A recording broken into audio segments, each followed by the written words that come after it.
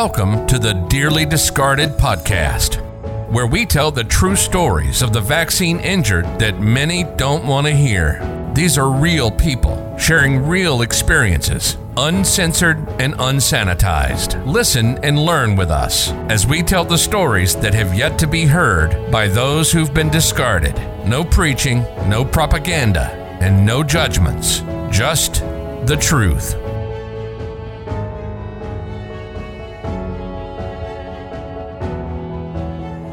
Welcome to the Dearly Discarded podcast. I am your host. My name is Jared St. Clair, and I'm honored to have my next guest. We met very briefly in Los Angeles just a few weeks ago at the Defeat the Mandates rally, and he was generous enough with his time to decide to come on the Dearly Discarded podcast and share his story, which is a truly unique one that I think you're really going to enjoy. I'd like to welcome Lieutenant Colonel Pete Chambers to the Dearly Discarded podcast. It's great to be here, Jared, and good to see you again after LA. It was a good event.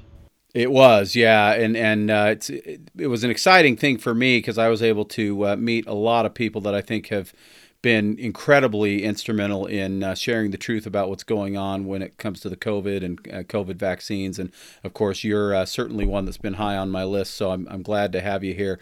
So first off, give us just a little bit of a brief background on who you are and what your history is, and we'll start there. Okay, well, I'll start with this. Anything that I say after my brief description of who I am is my opinion based on facts and information that I obtained by observation, and it's not the Department of Defense, it's not the Texas Military Department, two entities of which I've worked for 39 years, career spanning, and loved my job all the way through. I've got another month or so to retire. I started in 1983 as an infantry kid. I was 18 years old, did my time, got out. Honorable discharge, went to college, went to med school. I had a different career path in mind. My dad was a family doctor, small town, kind of what I wanted to do. Someday I may go do house calls for people again. But 9/11 happened. And when 9/11 happened, I came back in the military, went to Special Forces, ended up at Fort Bragg, deployed several times downrange, several combat tours, survived them. Took care of a lot of soldiers downrange, and I am also a Green Beret. I qualified as one as a doctor, one of the 5 that did it. I was luckily blessed to be the first one that they volunteered to go do it, which is great because it put me right there with the guys at the tip of the spear, and that's where I felt like God had his hand on me to do what I needed to do to be the first one to intervene medically. At that time, in 2015, I got off of active duty, went to the Texas National Guard, where I've been since, and I love that job. I love my soldiers. We've been on the border. I've worked for Governor Abbott as a task force liaison to his staff during the COVID response in 2020, and then subsequently went to the border in 2021.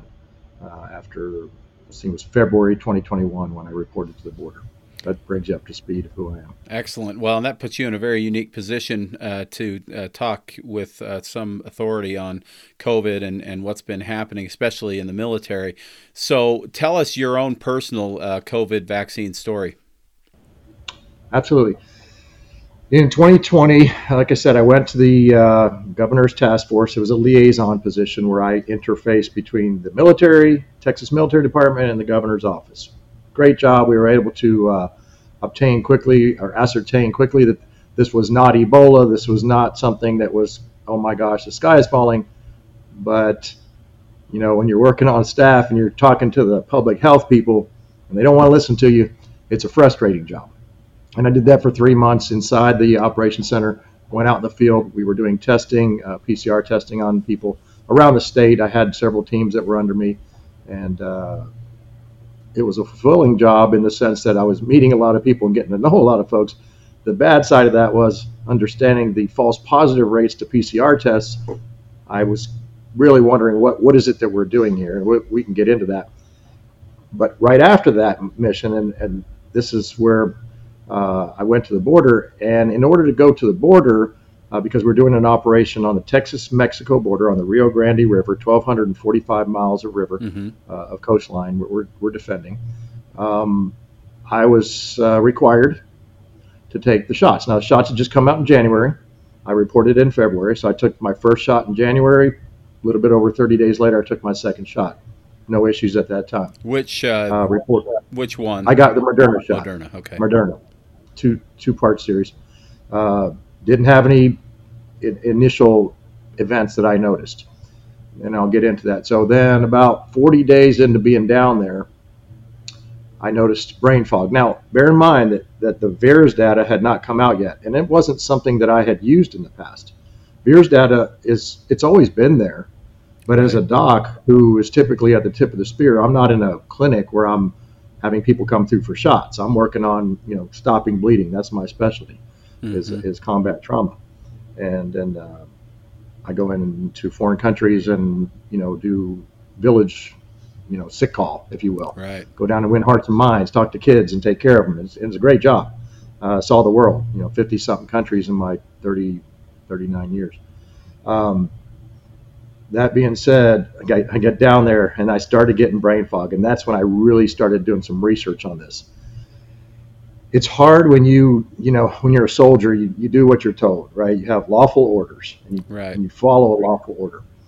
And I've been doing that since 1983. And my shot card, which is a yellow card, I don't have it, but it's trifold, and there's numbers going all the way down. Now, sometimes in there it says, hey, he got a blood test and it says he has antibodies, natural immunity, no shot required, which is kind of nice. Yeah, it's in the Army regulations.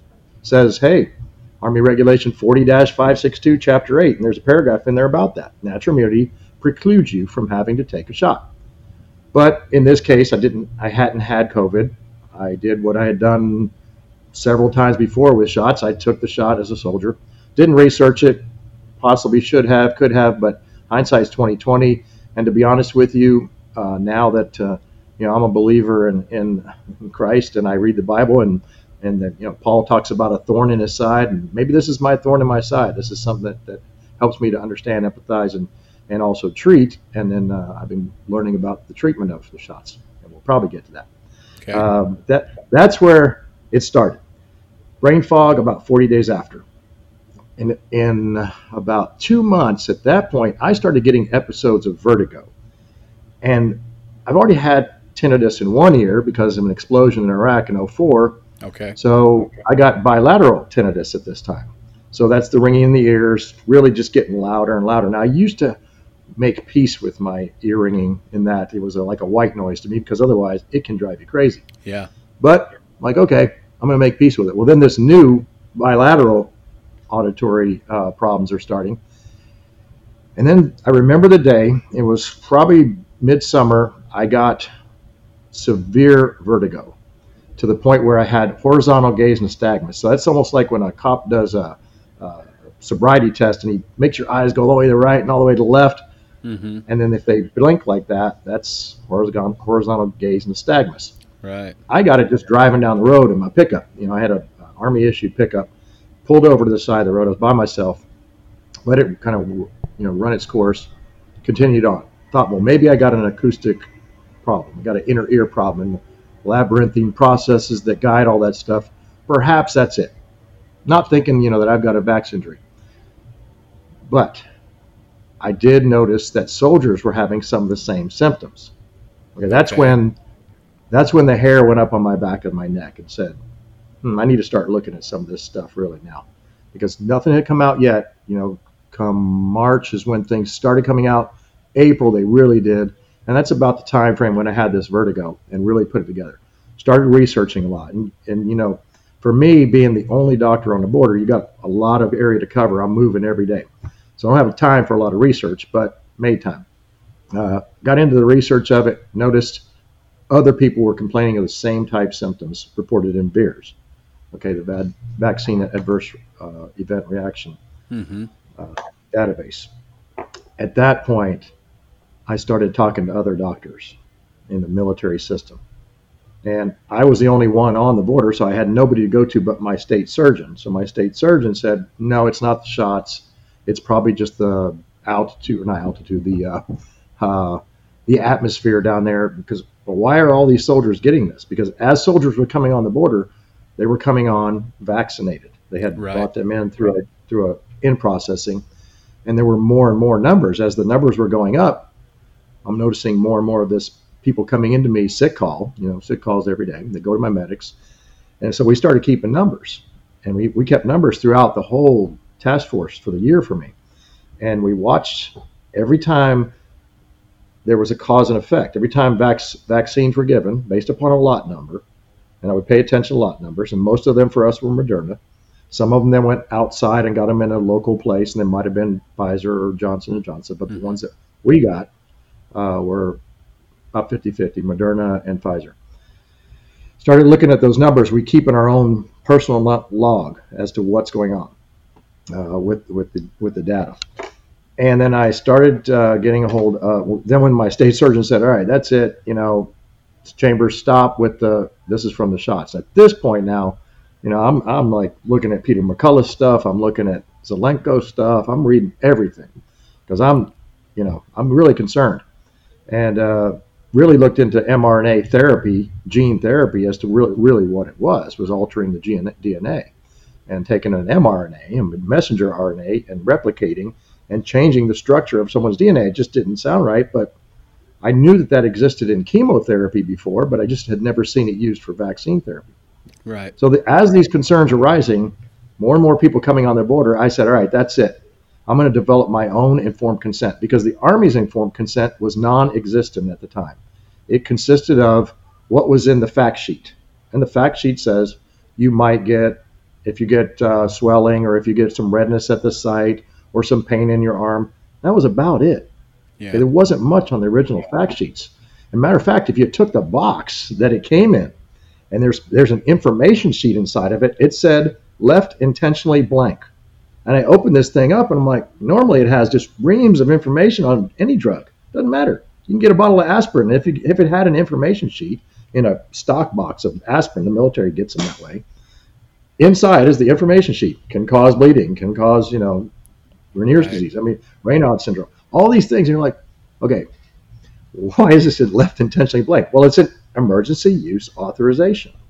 The indemnity is gone. There's nobody to go after if it was something that was fraudulent. Now we're seeing different information on that. But so this is when really red flags went up. Then I started getting the reputation from the state surgeon, from other surgeons, that they would send down and talk to me.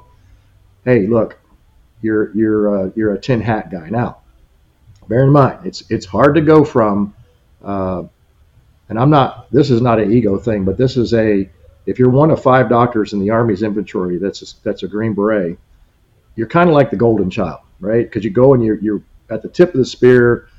I never, looked at it like an ego thing, but you go from here to here in about 2 months, because now you're that guy that's telling the truth. And that's called personal courage. That's Army value number 7. And it takes a lot, because you've got to go against people now who way outrank you. 2 stars who would come down and quit doing these informed consents. You're not getting enough people. Well, at that time, at 3,000 troops, only 6 people had taken the shots. And so your informed consent, you wrote it yourself based on what you'd observed. Is that right? Based off CDC data, based off NIH, based on FDA, based on VAERS, and I took some studies that were out there, and then some of Peter McCullough's stuff, and I put it all together in a 90-page slide deck PowerPoint. Oh, wow. And then I probably would brief off of about 30 slides, and then I would have the other ones there supporting. Somebody had a question, I could pull it up and say, here you go. All right, but when you're talking to people in the age range of 21 to 35, 40, the rate is 99.9 something survival rate with nothing. But if they did get sick, early intervention of COVID. Right. To give them the good and the bad. Now, if I went back, hindsight's 2020, I would have one slide up there with a skull and crossbones on it saying, any questions? Because that's truly where we're at. But at that time, I'm doing what is right by the regulation. By the regulation, it says, right. I believe in Chapter 8, maybe 6, must perform informed consents for emergency use authorization. Comirnaty did not exist. The first batch that they sent me to the border from Austin, about a 5-hour drive, the first batch, not to me, the team came down to, the shot team came down to give them. I sent them back. I said, this isn't Comirnaty. That's the one that's been approved. Go back to Austin and get it. And that's when the state surgeon called me and said, what are you doing sending the team back? That takes a lot of time to plan all this stuff. And you got, 600 soldiers standing in line and you just DC'd all that? I'm like, roger that, sir. Didn't have Comirnaty. Well, I'll get Comirnaty. I'm sending the team back down next week. Okay. They sends them down next week. Well, I was in Big Bend of Texas, and that was in where they were giving them was in McAllen. So I had a long way to go back, but I got back in time. They showed up again. And there it is. BioNTech on the vial. No, it's BLA and EUA is the same thing. I'm like, no. I said a few choice words. I outranked the guy. I was like, listen, brother, stop. Stop with the trying to convince me. Show me Comirnaty. Don't have it, sir. Pack your stuff up, head back to Austin. We did this twice.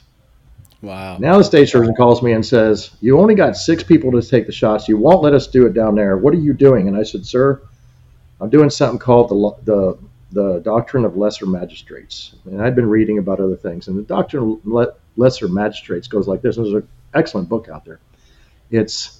It's in the story of Daniel when he goes to the king and says, hey, the people of Judea, they want to go home. We need to send them home. And he says, no, I'm not going to allow this. And, hey, I'm going to throw you in the lion's den. He survives it. He comes back. That's called interposition. You interpose for the people that you're over. So as a commander, I take care of my people. I'm ultimately responsible for everything that happens or fails to happen. Mm-hmm. Now, I wasn't the commander at the time, but I was a doctor, and it was my job to keep them safe. First of all, do no harm. Right? Legal, moral, ethical, and regulations. That's what you got. I can't go wrong with all that. So then the 2-star came down there to see me. This would be the division commander. And he comes in and he's doing it not just to see me, but a tour of the border. And he comes in specifically to talk to Chambers in the med section. And I had a whiteboard up with all our numbers we've been keeping. I said, sir, can I just show you this for a second? He's like, how's everybody doing? Okay, good. Nice to see y'all. He's walking out. I'm like, sir, 1 second. I need to show you this. I know, Chambers, you're going to talk about the shots. All right, well, just don't do the informed consents. We need to get the numbers up. This is going to be our careers if we don't. Like, roger that, sir. I understand. I can't do that, though. And here's the science on it. And I just had it really simple. But I don't have time for science, Chambers. It's like, all right, sir. Can I just he said, it's policy. I don't give a GD about the science. All right. Well, I'm like, well, sir, I do. I'm your special staff, and it's my job to inform you of the science. That's my job. I advocate for soldiers, and I inform the command. It's my job.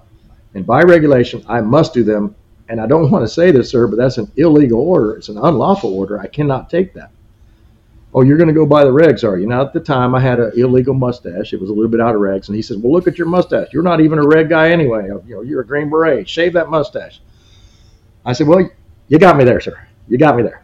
All right. But regulations on these shots, we got to do them. So then he had the state surgeon call me, and they fired me. And the state surgeon, and this is the phone call. This is how it happened. Chambers, what are you doing? General says you got to go. You got to leave the border. Pack your bags. You're leaving. I said, sir, I don't want you to get in trouble. He said, well, how am I going to get in trouble? I said, well, I did a whistleblower with a congressman. And under the Whistleblower Act, if you do that, it's called retribution. If you do that, you'll be guilty of Whistleblower Act. Now, he loses his mind on the phone. Just irate.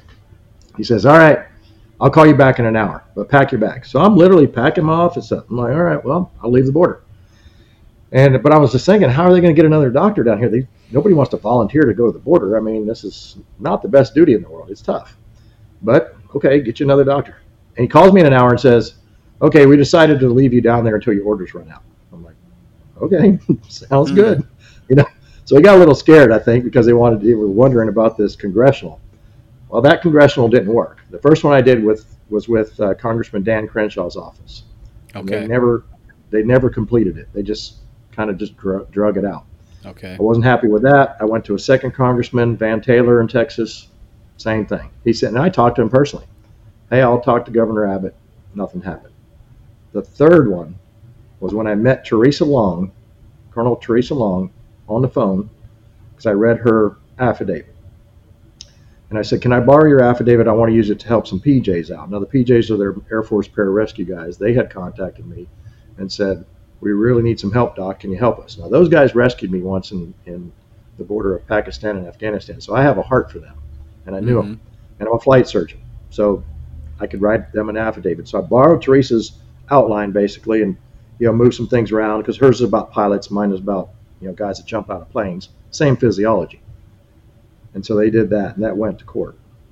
And I don't know where it's at right now. But from talking to Teresa Long, that's when she said, look at the Defense Medical Epidemiology Database, a tool that I don't use very often. Because once again, I'm at the tip of the spear. I don't do a lot of data mining. So I did. I went on it with some other docs when I went back up to Austin. And just neurologic damage alone, which is what mine was. I just pulled that one up just to see. Neurologic damage went up 1,100% from 2020 to January 2021. It went up 1,100. That's over a 10x rise.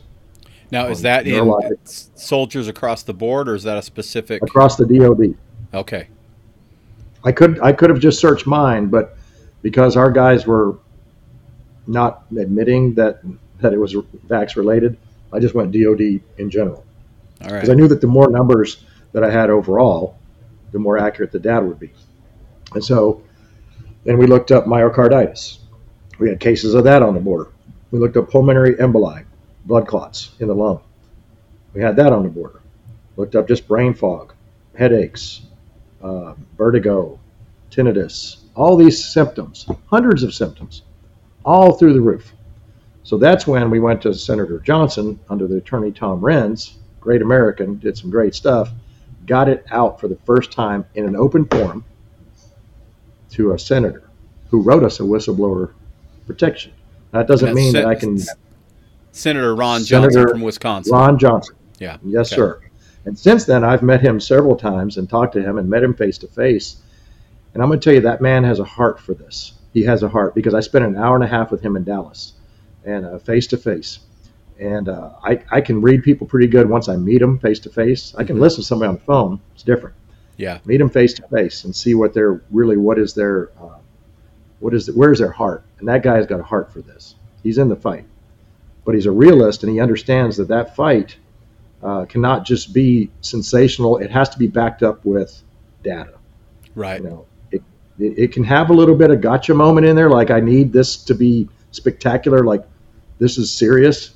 So I've been doing that. And so soldiers now and sailors and airmen and Marines talk to me and send me anecdotal stories and saying, this is my story. This is my story. And I put a few out on my Telegram, just telling, with approval, not their names, just the story. Right. So people can understand in their words, a 22-year-old, this has ruined my life. Much like, your podcast, your last one.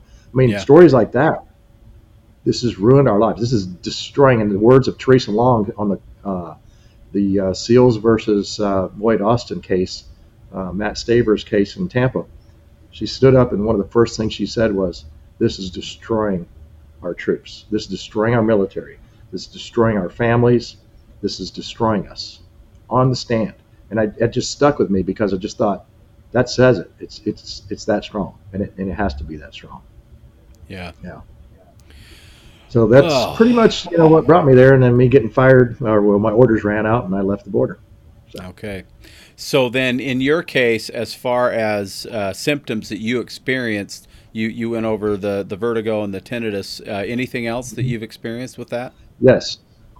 So with that, the last episode of vertigo was extremely did not stop for a long time, and almost resulted in the end of my life, in the sense that an accident almost ensued. And I can't go into the details because it was operationally related, but I can just say that if it wasn't for some friends, I probably wouldn't be here today, because I nearly crashed and burned.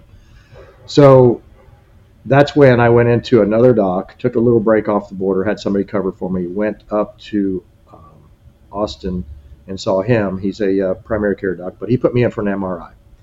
And the MRI showed what's called demyelination. Okay. Now, demyelination is like taking a wire, you got a wire here and it's got plastic over it, right? Take that plastic off and the metal's exposed. And I know you probably know what that is, but some of your people listening, it's Sure. good just to kind of understand. And myelin is the sheath that covers the neurons. So it protects it so it doesn't short circuit in your brain. But it's also seen with Parkinson's disease. It's seen with multiple sclerosis. It's seen with various other types of neurologic dysfunctions. But I know that I didn't have that before because I've been in an IED in 2004, and my brain wasn't hit. It was just an overpressure injury. I got some shrapnel, but I've had an MRI before, and it was clean. I didn't have anything that looked like MS in the past. Right. So this is kind of corroborates with this. And then I read on the stand in Tampa, the not all 1,291 of them, but numerous side effects reported by Pfizer themselves. The initial data that took a Freedom of Information Act to release this data, 1,291, and then there was demyelination. All right. Yeah. When I was cross-examined by the DOJ, and they said, well, according to our information on the DMED data, Defense Medical Epidemiology Database, they pulled up the numbers after they were changed. Now, I didn't talk about that, but we can. After we presented it to Ron Johnson looked at the camera and said, all right, DOD, I'm holding you accountable. Do not mess with this data. And literally, the DMED system went down for 48 hours. When it came back up, everything went like this. Wow. Okay. There's no change. What? And so in court, they actually pulled up what they had, the change, and said, no, demyelination is down 6%. Well, it's up 100% for me. I don't know. That's something I typically have. So it just, they didn't know that I was going to be a vax damage guy sitting there. They thought I was just going to be a fact witness guy. Yeah. It kind of makes you a unicorn in a weird sort of sense, but it's important. It's important for the fight. Most dangerous person on a battlefield, I would say a Green Beret, but we'll just say the most dangerous person on a battlefield is the guy or gal that has been mortally wounded, that knows it, but can still return fire. Mm. If you think about that, that's where I'm sitting. I'm not saying I'm mortally wounded. It could shorten my life. I could, keel over tomorrow. But until I go, I'm returning fire. And that's the way I look at it. Because now, in hindsight's 2020, I probably took care of, let's just say one trip in Afghanistan, I probably took care of 140 combat wounds. Okay. I know my stats. And I sent home probably 15 through Landstuhl to go back home. And I put 6 soldiers in a body bag in that trip. Okay. It was a pretty bad trip. But in this case, the number of service members that could be affected with debilitating disease or death is 100-fold of those numbers, 1,000-fold potentially. Yeah, future people coming in. Yeah. Right. And so that in this case, what is it that we could affect by telling the truth? Well, you're right, though. It takes an awful lot of courage. It's an interesting thing. Before I took on the hosting position for this podcast, I was warned, hey, maybe you don't want to do this because you're putting yourself in the line of fire, more than maybe you already are. And clearly the stuff that's happened to anybody who has stood up and told truths, the Robert Malones and the Peter McCulloughs of the world. And, of course, there's so many other courageous doctors who have stood up and said, hey, enough is enough, and we really need to talk about what the truth is here. They've been, they lawsuits and defamation like crazy, and now they're all these, they're quacks when they used to be incredibly respected physicians. Just 2 years ago. It's a crazy time that we're living in, and it does require, I think, a unique individual like yourself to be willing to return fire. And I will say, for one, I appreciate what you're doing because you are in such a unique position, and we need voices like yours. So Thank you so Thanks, much sir. for that. Let me ask you a couple other questions here that I think are really important. You did mention to me prior to our interview here that you have concerns with the soldiers who are who want to choose not to be vaccinated, and the military potentially using what you called lesser intrusive means. Talk to us about that a little bit. Good question. And this is a term that I picked up in court and listening to the arguments going back and forth. There were three main things that they kept throwing back and forth. Is it safe? Is it effective? And can it be done with lesser intrusive means? And here's an example from the Tampa court case. A Navy destroyer captain says, I don't want to take the shots, but I will do whatever it takes to keep my battleship 100%. And he did. And he's listening to that guy talk on the stands. I felt like I was listening to, Samuel Adams from the Revolutionary War. I mean, just a very eloquent, heartfelt, humble man, but a commander of a destroyer. Yeah. Pretty significant responsibility. And listening to him, I realized that he was able to do his job, and he had that ship out at sea while he was still in limbo as to what was going to happen with his career for not taking it. And we researched and said, you can actually put a UV type light in closed spaces and kill anything in the room. The Pentagon has it. They put it in during the COVID response. Okay, so why couldn't they use a lesser intrusive means like a UV light in that command deck or in his bunk or wherever to continue the operation if it was really necessary? But a lesser intrusive means than something that has a high injury rate. It's been proven with all three shots that we've been dealing with in the military, right, that is a more intrusive means, because the risk versus benefit definitely doesn't go to the benefit. The risk is higher. Yes. So lesser intrusive means would be what I did on the border. At 28% vaxxed across the border of my soldiers that were down there, we would do things like nasal lavage with betadine. Mix it with some saline, you take an IV bag. These are things that I did downrange in Africa and Southeast Asia and different places of the world where it didn't have the inventory of things that I could possibly use, like working in the ER in the hospital back home. And I would say, all right, well, let's just mix this up. Hey, y'all are on the border here. Swab your noses with this when you come in. Kind of swish it around a little bit, spit it out. And after your shift, your 12-hour shift on the border, where you see 20,000 people walking across in a week over the whole Texas border, but some sites would see between 400 and 900 people in 8 hours come across, none of which are vaccinated, none of which are been tested. Many of them have other things. There was a large group from Haiti that came through that we were concerned with because the TB in that population. I was more concerned about that as a doctor, really. But still, lesser intrusive means able to keep the operation going. That is the argument. So it's not safe, it's not effective. We can do it with lesser intrusive means. End of story. If I was a judge, I probably would say, hey, you're right. And the mandates for the military and for the rest of us.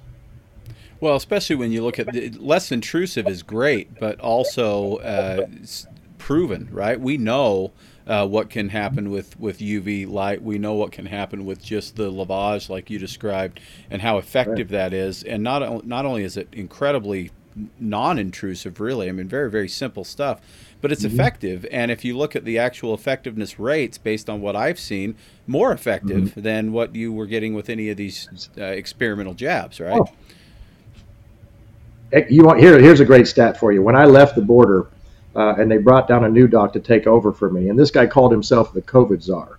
All right, nice guy, but he's the COVID czar. He's going to fix the problem that Chambers created on the border because we're not getting enough numbers.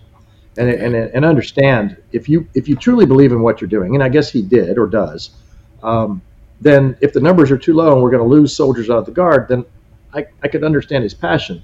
But he's a scientist by trade. I mean, we are scientists. Now, I may not be in the lab, but we understand the data. We can read it. Right. My goodness gracious. When he went to 48, now 58%, we're sitting at about 60% now vaxxed on the border.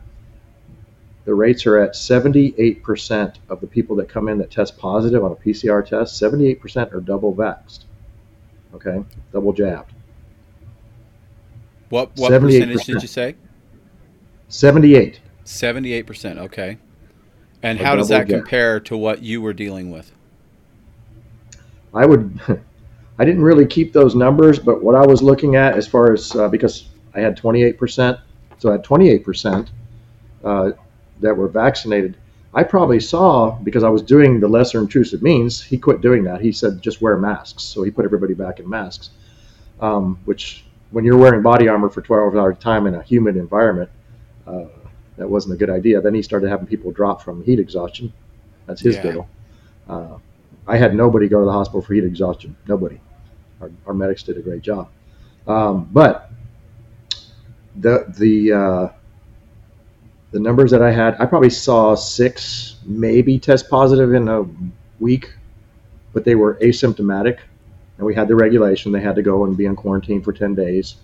I looked at it like when I was sick with COVID. I was sick for a day, really. I tested positive. I took some ivermectin, and within 12 hours I was fine. But I had 9 more days of vacation, right? That's what an Army guy looks at. He's like, hey, I get to be in quarantine. This is awesome. I don't have to be standing my post until properly relieved. So, there's that. But, I mean, there are lesser intrusive means, and it's when you're double jabbed, and now people are taking boosters, it's a lot worse. Okay, so let's make sure that those numbers are really clear, because I think that's really powerful stuff. So you're saying that when you were there was 28% vaxxed rate. Correct me on any of these that I get wrong. Right. You went up to it's now up to about 60%. Is that right? Yes. And of those who are testing positive on a PCR test, 78% of the total are double jabbed. And Absolutely. so 40% are not being have not been vaccinated, 60% have been vaccinated, and almost 80% of the total number are double jabbed, which indicates a pretty clear, obvious, cause and effect relationship to me. Very much so. Okay, so let's. Sorry, go ahead. Go ahead. No, that's okay. So you mentioned ivermectin, and that's an interesting little rabbit hole too. But the military, if you did have someone come in for COVID, what were you told in terms of treatment? Did they give you a specific protocol, or did you come up with your own, or how does that work? They tried to give me a protocol. Okay. They tried to shut down a lot of things. Shut down training. We went to the range, for example. I'm just going to give a quick one. Went to the range. One person tested positive. They insisted that I test everybody asymptomatically. One person tested positive, got to shut down the range. We're talking about I've got to move people to the border with weapons in their hands in 48 hours. And me as the doc, I'm like, I called up the state surgeon. I'm like, sir, I refuse to do that. I am not going to do that. This is my command right now, my medical command, and I am doing this here. I am looking at these soldiers in the face. If that person gets sick, we'll keep them separate, but we'll put a mask on them for now. I thought that was ridiculous anyway, but I'll do that to placate, but I'm not shutting this training down. All right, so what we had was a two-tiered system. In the military inventory, I could not keep those medications with me. But because it's the National Guard and we're on a state order, they could go to a local doctor and be prescribed ivermectin. Okay, so we had a list of local doctors that would. If they were sick, we would send them to them and they could get ivermectin and they would get well. Interesting. But I didn't really have that. I didn't have that that often because we kept everybody pretty well just doing lavages. Yeah. But you mentioned to me also, I think before we got on, that ivermectin used to be something in your toolkit until Absolutely. COVID. Is that right? Yes. Yeah. When I was on the COVID response, now I'll go back a year, back to that, and I brought those up to a round table of doctors, state surgeon, the public health doc, the governor's own personal doc that advised him. And I brought up hydroxychloroquine, and I said, well, I'm just looking at what's going on around the world, and in Africa and in India, there's no COVID, so perhaps we could look at what they're using for malaria, which we've used for soldiers for years, I mean, since 2003, for me as an Army doctor, I've been in the corners of the world in malaria endemic areas, giving soldiers a form of hydroxychloroquine or chloroquine or mefloquine, and those people aren't getting sick. Could we not give this to our soldiers if we're going to go out and test people, because we don't know yet what it was at that point? Right. And it might work prophylactically. They said, this is exactly what it said, do not ever bring that word up again at this table, soldier. Roger that. Because I finally, I hound dog him a little bit. I'd smile and I'd be like, okay. And then I get to the sidebar conversation. I'd be like, Doc, why wouldn't we? He goes, Trump said that. I'm like, what about what? Hydroxychloroquine. I'm like, I don't know. I mean, so what? He's a politician. He knows nothing about medicine. It's not going to change whether I believe it works or not, because I know that it does. Right. Reading the studies, the early studies coming out, I want to have it in my inventory. Absolutely not. Okay. Because it was politicized, and that was my point. I mean, I'm being tongue in cheek, but I'm telling the truth. The conversation did happen. Right. And it's indicative of the early politicization of this science. Yeah. And of course, I mean, we could dig into the politics of it and spend 4 hours. So let's get back to your story a little bit. So once you discovered that you were having symptoms and you traced it back to the vaccines, and there's debate as to whether we should even call them vaccines. But once you figured that out, what did you do, or what have you done, and have you had any success with it in terms of trying to treat those symptoms? Another great question. So I have since the Los Angeles event, Defeat the Mandates, not officially signed on, but I will once I come off of once I retire, with Truth for Health with Dr. Lee Vliet. Okay. I'll be the military liaison with them. I've been on the Military Advisory Council prior to, but I will be with her. And I drove out to LA from Texas. And when I drove back, when I left LA, I stopped in she's in Arizona, and I saw her and officially became a patient. Went through physical, did blood work, and did follow-up blood work. But prior to that, I had talked to Dr. Malone. I had talked through another person to Peter McCullough. He's busy, so I don't talk to him very often. I had talked to some other docs, Cole, Ryan Cole, great people.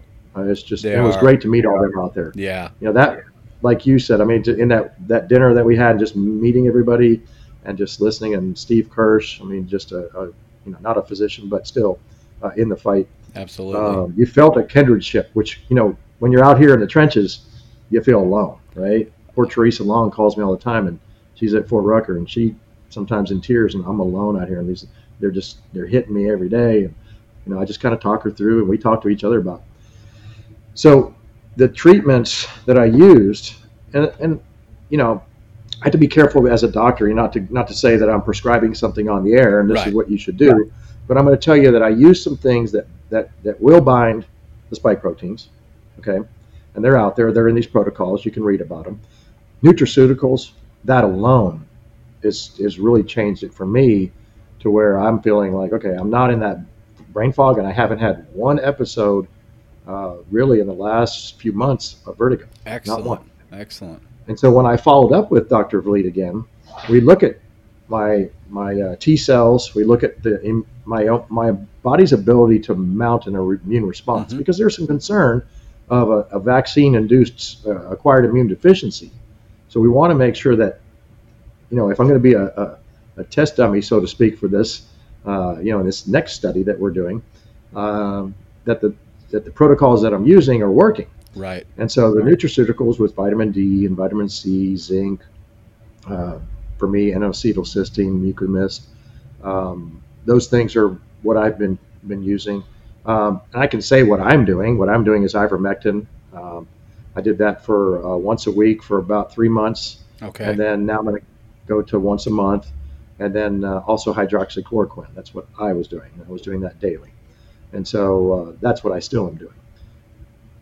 the brain fog is definitely much better. I have sometimes a hard time coming up with a thought. I don't know if you catch, I'm getting better, but I mean, in the beginning, my first interview I did was with Alex Jones. Oh, okay. I'm sitting there with Alex Jones, right? Because I was alone and unafraid at that point. I'm like, he lives, 8 miles from me right here. And so I was like, hey, brother, can you get me on your show? And he's like, what is it about? I'm like, well, it's about the border, but more about the fight on COVID. Absolutely. Come on. Yeah. Bring your dog. I got a working dog that's with me. Uh-huh. And I think you might have seen him. Yeah. Yeah. I met your dog. Yeah. Yep. Yeah, I met Joe. So anyway, so he's got, all right, so let's talk about this. Tell me about the border. And so then he tries to drag me down the rabbit hole of January 6th. I'm like, I'm not here about that. Really, I just want to talk about it. But in that interview, I remember one time, and I'm in the room with him. He looked at me and asked me something, and it just did not even register. Because at this point, it wasn't that far after I had, had the damage. Yeah. And it just didn't register. And I had to say, you're going to have to say that again, because I don't even know what you're saying right now. And that's how bad it was. But it's gotten better. Now I had some tremors too in my hands that had come along, and that's getting better too. So okay, I didn't mention that. Any neuropathy, numbness, tingling, any of those types of things? That's a really common thing. I haven't had any. Okay, good. Yeah, I haven't had that. I live with that because I have shrapnel in my body, so it may, it rears its ugly head every once in a while, and I take some medication for that if I need it. But right now, I haven't noticed any. Okay, excellent. Yeah. So it does seem, at least as some of these injuries go, yours has been a little bit more mild than a lot of people's. Oh my gosh! Thank goodness. I've had 6 in the ICU in Texas alone. Yeah. It's an interesting thing coming from my perspective, where for the whole 2 years of this COVID craziness that's been going on, I've been on my other podcast, the Vitality Radio podcast, warning people about what I consider to be pure propaganda about COVID and masks and the vaccines and even the social distancing and so many of the other things that have been brought up, and what's happened with ivermectin, the demonization of ivermectin and hydroxychloroquine. I think you and I are pretty much on the same page on most of these things. But I was extremely suspicious from the beginning, and I was already listening to, the McCulloughs of the world and, Del Bigtree. I don't know if you've interviewed with Del or not. Yeah, I haven't interviewed with him. He was sitting in this room a couple weeks ago with us. Oh, was he? And I said eventually we will. Yeah. He lives real close. I don't know what it is about this area of Texas, the hill country, but, he's here. Mickey Willis is here. Yeah. Laura Logan. They all live pretty close. I didn't know Laura Logan lived down there. Interesting. Yeah. She's down real close. Okay. Yeah. Yeah, and so I was already, all the way down here, I guess, in the rabbit hole of what was going on with these things, and I knew I could see the writing on the wall as clear as day that there were going to be injuries. Now, what I have witnessed since I met Brianne Dressen, our mutual friend, and have learned about React 19, and now have had the privilege, but also the the reality, I guess, kick in from interviewing people like yourself and like her, and on Dearly Discarded up to, I think you'll be the 8th episode of this podcast. I've interviewed a 12-year-old, a 16-year-old, a 19-year-old, a 22-year-old. These are young, healthy people that have been just almost obliterated by this stuff. It has been a real rude awakening in the way that I already believed that these things were going to happen, but now I have to actually meet these amazing people that it's happened to, and it takes on a whole new level of meaning when you get to put a face to the illness, to the side effect.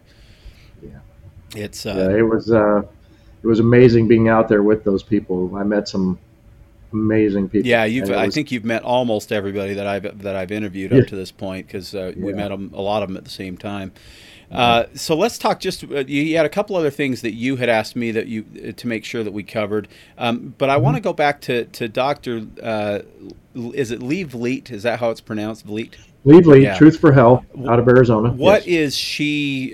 What is Truth for Health trying to accomplish? What's their mission, would you say then? Oh gosh, so so many lines of effort there, but I'm going to say, number one, if you go to truthforhealth.org, you're going to see a repository of information on signs, symptoms, treatments, other ideas, witty ideas, naturopathic ideas, I mean, it gives you a repository to go there, and we try to keep it updated, and I keep her informed as to the next pandemic that could possibly come out, right? Sure. Because if you're going to think like a soldier, you think most dangerous course of action, most likely course of action. Right. So I think of most dangerous, say, well, if there's something else that could possibly come out, let's educate people so that we don't live in fear. Right. Because a lot of people live in fear, and it's not in my vocabulary since being 39 years of carrying a gun and being a soldier. Not that I don't have fear, but to be able to overcome fear with, like a better word, courage. And courage is being scared to death, but saddling up anyway. Yeah. John Wayne said that once in a movie, one of my old heroes. So Leavely had put that together, and it's a great resource. But also, we have a military advisory council. We meet once a week, and we talk about how are we going to help soldiers out that are either vax damaged or are seeking some sort of a medical waiver or accommodation. We know that they're not doing them, but we're still giving them the best chance that they can get. Okay. And if they are going to, it's a 501c3, so there's ways to help people that have been either vax damaged or seeking to do legal action. And through that, she's been able to help some people out with that as well, or we are. Wonderful. And then she also has her own information where you can come in and put your own vaccination damage there to keep a repository of that information so that we can get our own numbers, real numbers, and follow those people. So you can go to that site and you can put your information in, and it's a little more in depth than and it's a lot easier to use than VAERS. Okay. And it's not going to be controlled by the government, which is the main thing. And for anyone that is unaware of VAERS, I mention it on pretty much every show. So if you've listened to more than just this one, it is the Vaccine Adverse Events Reporting System. It's been around since I think 1986 for all types of vaccine injury. And what is so shocking about the VAERS numbers this go around is that the COVID vaccines trump every other vaccine that's ever been given, all combined, and it's not even close. These vaccines are incredibly unsafe, to say the least, and the VAERS data backs that up. So, and if you want to check that out, if you're listening, it is VAERS, openvaers.org is probably the easiest place to see it because they've simplified it, but you can definitely go to the CDC's VAERS website if you want to dig around in there as well. So we'll link to Dr. Lee and Truth for Health in our show description so people can check that out. Is that a good resource? I haven't been there, so I'll check it out after we're done interviewing. Is that a good resource in terms of nutraceutical suggestions and potencies? Nutraceutical suggestions, but also some naturopaths, some just different teas, herbs, and things like that can help with prevention and also with treatment. Great. Because it's antioxidants is really what is a lot of what the nutraceuticals are doing. Yeah. And some people just can't. Some people can't stomach certain nutraceuticals. True.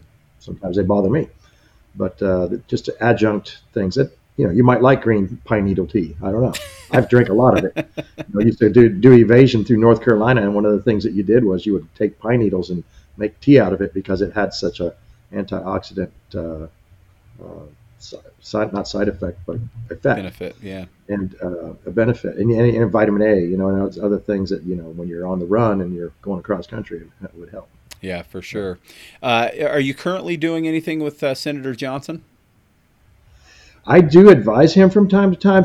I don't say advise. I don't advise. That's not the right word.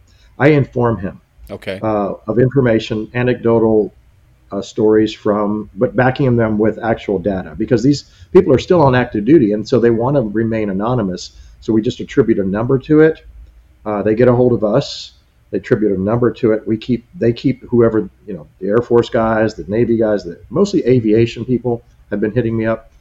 And they keep that separate so that if we ever did need to reference back to the actual person, but then that way it keeps them from retribution, because it's a concern.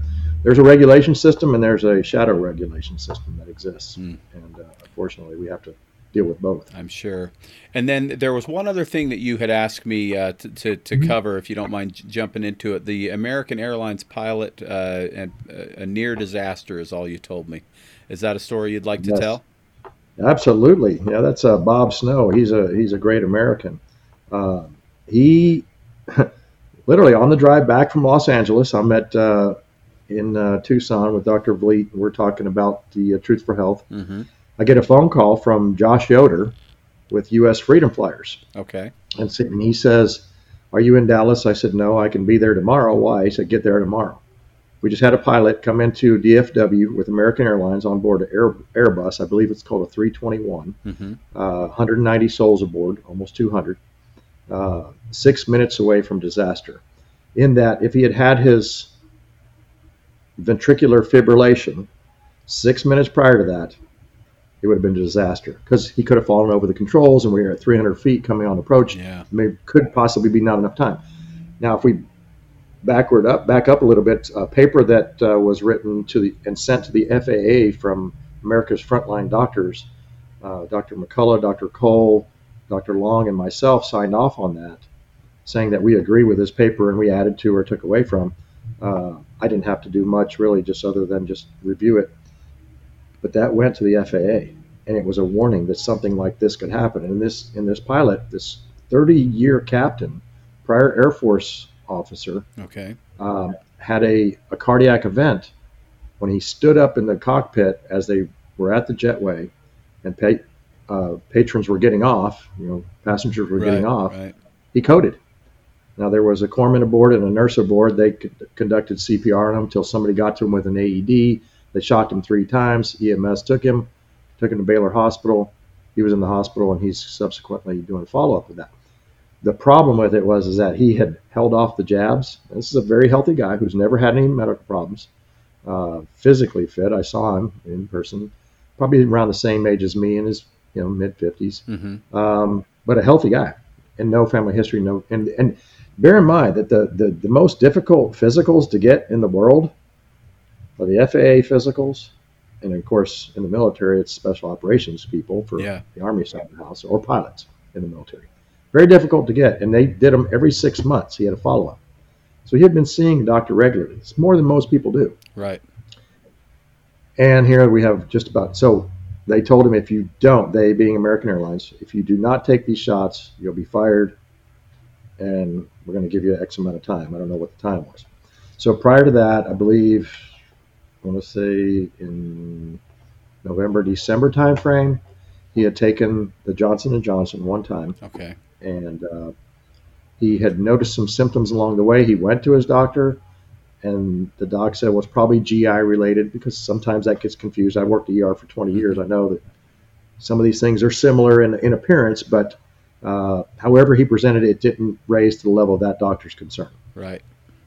So he kept flying, and then subsequently that happened to him. So that was an important wake up to the aviation community. And so Josh Yoder has been following up with him. I follow up with him occasionally and just check on him.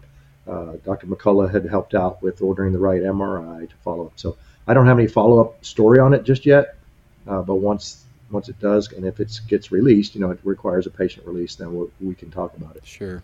Wow. Mm-hmm. Well, thank goodness. I guess it happened when it did, although it shouldn't have had to happen at all. Mm-mm. Yeah. No. All right. Well, I feel like I've taken enough of your time. Is there anything else that you'd like to share with the people listening today? Yes. I always end with this. June 6, 1944, Omaha Beach, 1st Infantry Division Commander, Colonel George Taylor. He's on the beach, which is pretty rare nowadays. You wouldn't see a lot of colonels on the beach with his troops. But he's on the beach in this carnage that's going on. And everybody knows about D-Day. This is Normandy Beach, June 6, 44. And they're hunkered down. These are kids. I was a kid when I came at 18. I just couldn't imagine being 18 and being on Normandy Beach. But you're a soldier. You do what you're told. And through this carnage, and these kids are up against a berm, and they're trying to keep away from the direct and indirect fire, mortars and cannon fire and machine guns. And he looks around. He looks at a gap. And he says, all right, man, listen to me. There's only 2 kinds of people on this beach, the dead and those who will die. Follow me. Let's get off this beach. And that's when one of the beachheads were secured to get the 1st Infantry Division on Omaha Beach up into France, and then subsequently to win World War II. This is the point where we're at right now. This is the point where we're at. I see some positive things happening. I see that there's some weakening of amongst the tyrannical mandates that I'm going to call it, in that regard, in many different ways. I see people waking up, and that's really, whether you call it mass formation psychosis or whether you call it cognitive dissonance or you call it, look, I'm just comfortable, I don't really want to talk about this. I've seen all different walks. And then you got about the 10-20% of the population that's like us, that's awake, just going, can you not see it? The king has no clothes. Right. You're like, wake up. I'm seeing those numbers shift a little bit to where more people in that center of that bell curve. You're never going to convince the mass formation folks. You'll never convince them, and bless their hearts, right? But they'll find out in the end, and they're going to go, wow, were we wrong? Or maybe they'll just continue to maintain that. But that's where we're at. Just think about that. We're at a momentum shift right now. And the more that we allow this to continue, the more dead or dying we will see. Absolutely. Period. The beach is already littered with bodies. It's unbelievable. And I get to interview a lot of the wounded right here, and it's an absolute pleasure being able to do that. Your story is fascinating, and the detail that you're able to offer based on your experience is incredibly vital. And I'll say this: I don't know what it's like to be in the military. I've never spent a day in the military in my life. I have often, I will say throughout my life, I've probably spoken about things that the majority disagreed with, and that's an interesting position to be in. But what I will say is that what you said right at the beginning about the courage, and I think you said it was number 7. Tell me again. Personal courage. Personal courage. Personal courage. It's an Army value. It's an Army value. Okay, so number 7 of the Army values, personal courage. It takes an awful lot of courage to stand up when you think you're alone. And I believe this. I really do believe this. Those of us who believe we're alone in this just haven't spoken up enough to find out how many people are with us. The group is much, much bigger than we think it is. We've all been shoved into our own little echo chambers, and so we all think we're just talking to a handful of people that believe like we do. Most people are staying quiet, and we don't know what they believe. And it's time to speak your truth. It's time to stand up, share stories like this, and get out of the shadows, because we are at a pivotal moment. I absolutely agree with you on that. And as the focus has shifted to what's going on with the Supreme Court and what's going on in Russia and the Ukraine, people have kind of put COVID on the shelf. And I don't know how intentional that might be, but it seems like there may be some intention behind that. We need to make sure that we don't take our foot off the pedal of pushing for truth, pushing against censorship, and telling these stories. And I greatly appreciate the efforts that you're making on the behalf of all of us here in this country. Thank you so much. Jared, it's been a pleasure, and thank you. Thank you for being in this. All right, so we'll keep following you, and we'll link to some things in the show description, and we'll continue to bring these stories to you every week on the Dearly Discarded podcast. Thank you so much for joining us this week, and please get involved. Check out react19.org. Check out Truth for Health.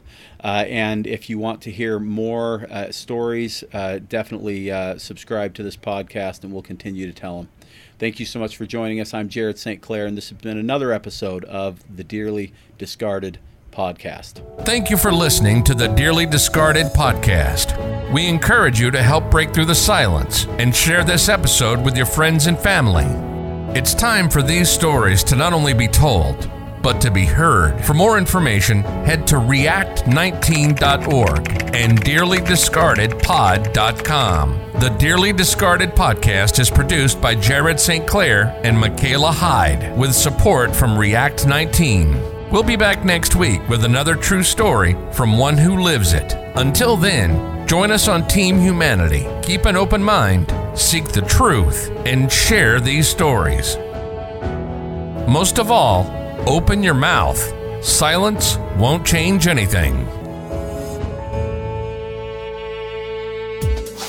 React 19 needs your support. We're a grassroots nonprofit created by the COVID vaccine injured for the COVID vaccine injured. React 19 provides physical support through scientific research and physician referrals, financial support to those most in need for uncovered medical expenses, and emotional support by growing a community that's focused on compassionate advocacy, hope, fellowship, and improving lives.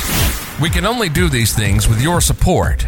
Your donation is tax deductible, and any amount is greatly appreciated. You can also sign up for automatic monthly donations. The vaccine injured have been marginalized, censored, and discarded, but they have not been broken. Help them rise to the challenge today. Visit react19.org for more information, or simply text the word REACT to 50155 and donate via text.